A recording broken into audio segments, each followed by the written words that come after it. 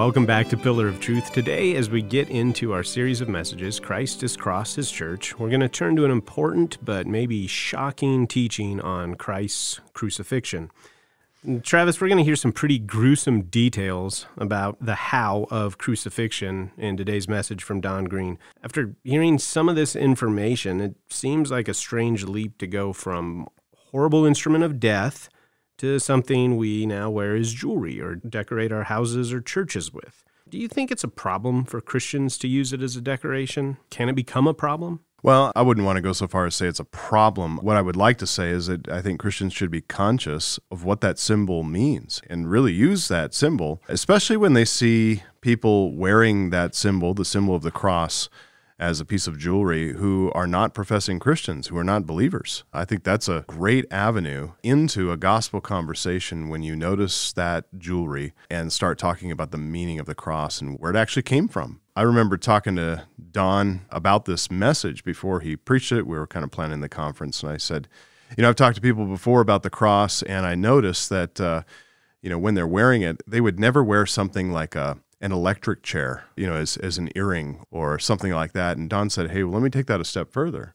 It's actually, considering our cultural conversation, and especially the sensitivity to racism and those kinds of issues, it'd be more like wearing around your neck or on your ears as a piece of jewelry, a noose.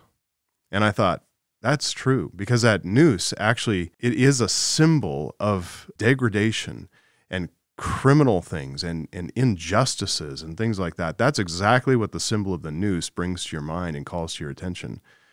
And I think for the first century Christians, that's where their minds went when they thought about the cross. Maybe not a racial issue, but they thought about all the sadism and the degradation and the shame that was associated with that symbol. So I think the message you're going to hear today from Don Green on the cross as the symbol of our Christian faith, it's going to be impactful and provocative. I think it'll help you really reflect on the meaning of the cross. Thank you, Travis, so much for those comments. And now here's today's message from Don Green. 1 Corinthians chapter 1, beginning in verse 18, reading through verse 25. For the word of the cross is folly to those who are perishing, but to us who are being saved, it is the power of God. For it is written, I will destroy the wisdom of the wise, and the discernment of the discerning I will thwart. Where is the one who is wise? Where is the scribe? Where is the debater of this age? Has not God made foolish the wisdom of the world? For since in the wisdom of God the world did not know God through wisdom, it pleased God through the folly of what we preach to save those who believe. For Jews demand signs, and Greeks seek wisdom. But we preach Christ crucified, a stumbling block to Jews and folly to Gentiles, but to those who are called, both Jews and Greeks, Christ, the power of God and the wisdom of God. For the foolishness of God is wiser than men, and the weakness of God is stronger than men. If we're going to consider and contemplate the theology of the cross, it seems to me that we want to know something fundamental about what the cross meant in the first century. That's kind of a starting point for coming to grips with it, is having a bit of a historical context to it all. Many of the great hymns of the faith emphasize the cross of Jesus Christ. You may remember these lyrics. Beneath the cross of Jesus, I fain would take my stand, the shadow of a mighty rock within a weary land. When I survey the wondrous cross on which the Prince of Glory died, my richest gain I count but loss and pour contempt on all my pride.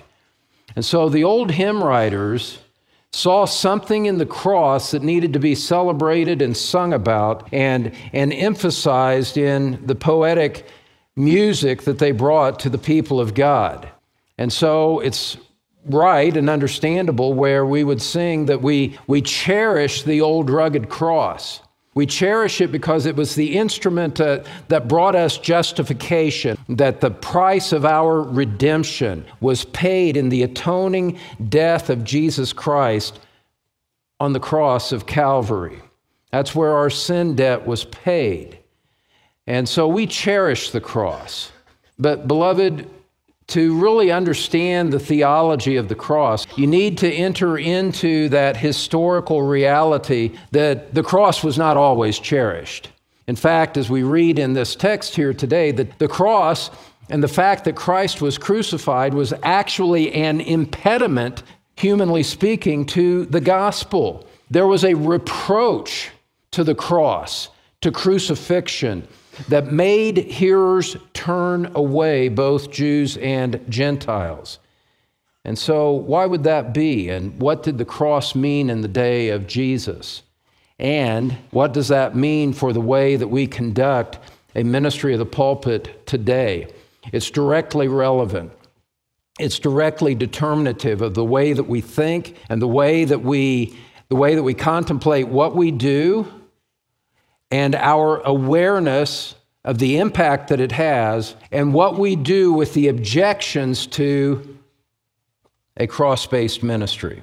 And so the answer of what the cross meant in Jesus' day has a guiding, determinative impact for a philosophy of pulpit ministry today. So I want to just take you back into the first century, and even further back, take you back almost 2,500 years as we do this little bit of historical survey. And I just want to tell you up front that what you're going to hear over the next several minutes is not for the faint of heart. And we need to consider these details.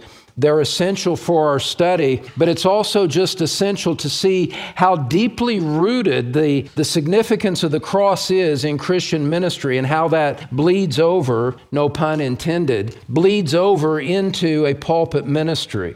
And so as we do this historical review, I just want to tell you first of all that crucifixion was common in ancient history. It was common in ancient history. It's been over 1,000 years since crucifixion was indiscriminately practiced. And so for us, especially if you walk in off the street and are relatively new to the church, there's not really a modern context to understand crucifixion and what the cross might mean and what its implications might be.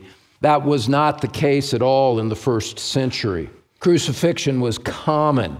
Now, crucifixion, just to give you a simple definition of it, it was a method of capital punishment. It was a method of execution in which the reigning officials, military or governmental leaders, would attach a victim to a wooden cross and then just leave him there to die. They would just nail him or tie him to a cross and leave him there to die over a period of, could be days, as we'll see in a little bit. The origin of it seems to have developed about 600 years before the time of Christ, during the reign of the Persians. And there are just a few historical markers to just show the continuity of the practice that I want to take you through. Crucifixion would be used individually to execute one criminal. It would be used in mass executions. So about 600 BC, there was a Persian ruler named Astyages who put his advisors to the stake for giving him bad advice. And then about 200 years later, Alexander the Great crucified 2,000 people at the same time after a military conquest. And one historian records that event in this way. He says, "The anger of the king offered a sad spectacle to the victors. 2,000 persons, for whose killing the general madness had spent itself, hung fixed to crosses over a huge stretch of the shore." If you can imagine being at a beach someplace, a long stretch of open sand, and you just look down as far as you can see to the left, people hanging, groaning, suffering on a cross. Down to the right, same thing. That maybe gives you a little bit of a picture of how vast the mass execution was at that time. About another 200 years later, a leader in Palestine named Alexander Jannaeus took vengeance on his opponents. He crucified 800 men at the same time. And in an added measure of sadism, He brought their wives and children out while they were hanging on the cross, slaughtered the wives and children before their eyes so that their dying vision was that of their loved ones being executed in front of their eyes. All of this leading up to the time of Christ and the execution of Christ. So this was a very broad, long established historical practice. That covers 600 years in, kind of a highlight fashion, or a lowlight fashion, I guess you could say. And you think about the history of our country, coming up on 250 years, double that, add 100 years to it, and you have something of how deeply ingrained this was in ancient culture. The Romans, after the time of Christ, continued this practice. The wicked Emperor Nero encased Christians in wax, crucified them, and then set them on fire as human candles to light his garden in 64 AD. And then subsequent leaders carried out crucifixions as well. And it wasn't until the early 300s, when the famous Emperor Constantine, and he supposedly converted to Christianity, he ended the practice of crucifixion once and for all in the early 300s. Nearly 1,000 years after it was first instituted by the Persians. My point is that the crucifixion as a means of execution was not unique. And immediately you're given a sense of perspective of what Christ submitted himself to and what he did. This was not a spectacular death that he died. It wasn't a glorious martyr's death that he suffered. He suffered just like tens of thousands of people had suffered before him. His identity with humanity and the extent to which he obeyed to death, even death on a cross, as it says in Philippians 2, gives us a sense of how lowly and how much he condescended in order to identify with us and to accomplish our redemption. So it was common in ancient history. Now, secondly, crucifixion was a sign of disgrace. It was a sign of disgrace. Now, military leaders, political leaders, they used crucifixion to maintain public order or to take vengeance on their defeated foes. And it was not indiscriminately practiced, at least by the Romans. For the Romans, if you were a citizen of Rome, you were exempt from being crucified. It was a privilege, a negative privilege of citizenship, that you would not be subject to crucifixion, even if you were to be executed for capital punishment.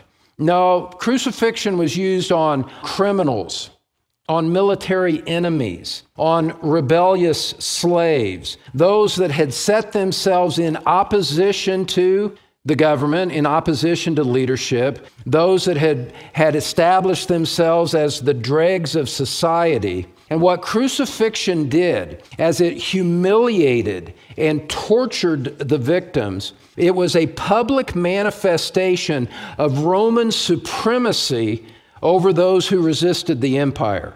You rebel, you incite insurrection against the empire, against the emperor, you go to the cross. And publicly you are seen suffering, disgraced, and you are identified with the bad element of society. A cross disgraced its victim and put him with those who were social outcasts at best. And so it was common. It was a sign of disgrace.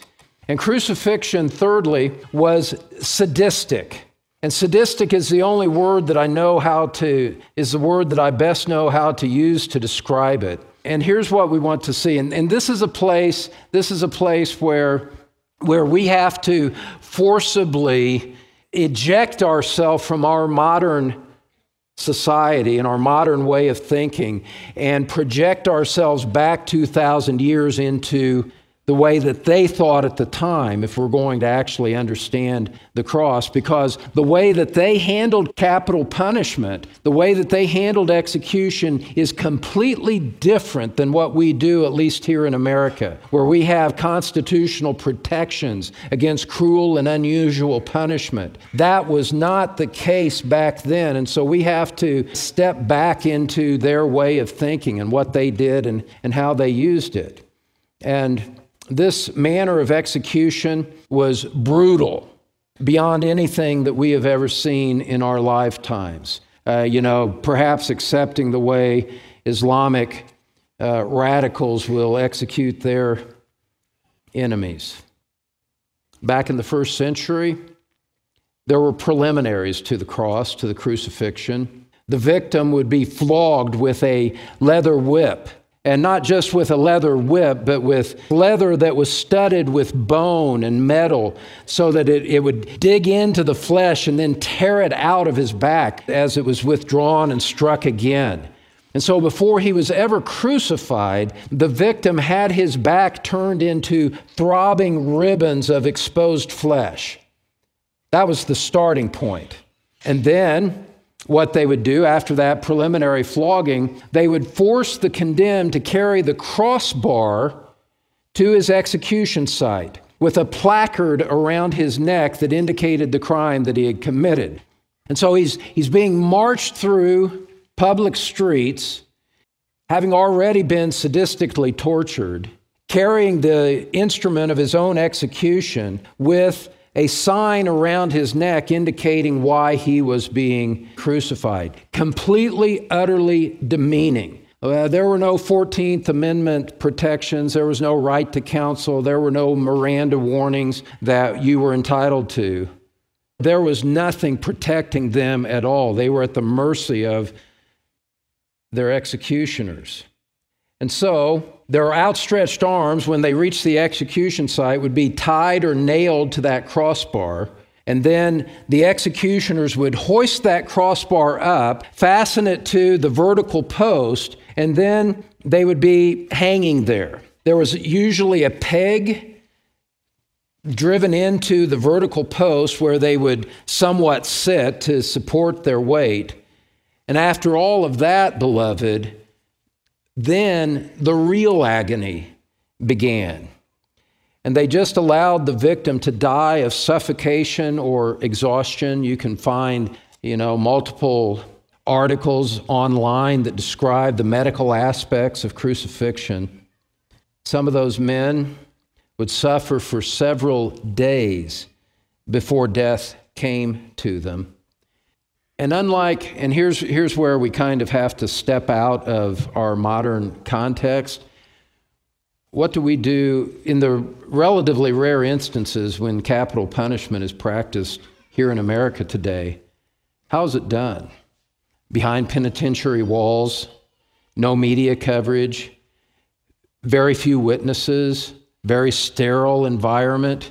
Usually, especially if it's death by lethal injection, you've got a doctor there and intravenous, and the guy's fed a final meal before he dies. But it's so sanitized. It's so beyond public view that we never even really think about it. Well, the Romans had a completely diametrically opposed view and philosophy of these things. They wanted it to be of maximum exposure because of the public deterrent effect that it would have. You see someone being crucified and you read what he did, you immediately are taught, you don't do that. And it strikes fear in the public eye, satisfies their thirst simultaneously for justice, and becomes an instrument of maintaining public order. And so it was made as public as possible in exact opposition to the way that we do it here in America today. Completely different mindset. And so what Romans would do is they would hang people, they would crucify people on the busiest roads to maximize the exposure of those who were passing by.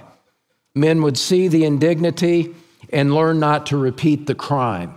Now, at this point, I'd invite you to turn to the Gospel of John because you see a hint of this in the accounts of the crucifixion of Christ. in John chapter 19. John chapter 19, let's pick it up a little earlier in the context. And pick it up in John 19, verse 15. The crowd manipulating Pilate, who was compromised politically, the crowd cried out, away with him, crucify him. And Pilate said to them, shall I crucify your king? And the chief priests answered, we have no king but Caesar. So he delivered him over to them to be crucified. So they took Jesus, verse 17, and he went out, bearing his own cross, to the place called the place of a skull, which in Aramaic is called Golgotha. And there they crucified him, and with him 2 others, one on either side, and Jesus between them. Pilate also wrote an inscription and put it on the cross, and it read, Jesus of Nazareth, the King of the Jews. And then look in verse 20. You see this public aspect of it, just incidentally alluded to by the gospel writer, John. He could incidentally allude to this because it was such common knowledge in the first century. And he says there in verse 20, many of the Jews read this inscription, for the place where Jesus was crucified was near the city, and it was written in Aramaic, in Latin, and in Greek. So you see the placard, you see the charges, the public charges against Jesus. He was the King of the Jews. You see that it was in a public place where many people saw it and saw him hanging there crucified. You see it written in multiple languages to maximize the exposure of the crime and the reason that Jesus was being crucified. All of this, beloved, all of this setting up for our understanding that when a man was crucified like that, it indicated that the victim was helpless at the hands of the invincible Romans. There is nothing you can do to stop our power, and our power is executed against you, and there is nothing you can do about it. And the ultimate indignity for many men who were crucified is that at times they would leave the corpse to hang even after the man was dead, and his corpse would just be left for birds or animals to come along and to eat, so that even after death there was further indignity inflicted upon them. What I want you to see is there's no real analogy to this to what we know in modern life. I mean, even my daughter and I were talking about this not long ago. She's a hospice admissions nurse. And even for the normal dying process, that's so often hidden from us that so many people don't have any acquaintance with the dying process. Well, here the whole aspect of it was completely reversed, and the sadistic dying process of crucifixion was on public display for everyone to see. And so there was an utter contempt attached to the crucified victim. There was utter suffering. And in the first century mindset, this showed how mighty the empire was.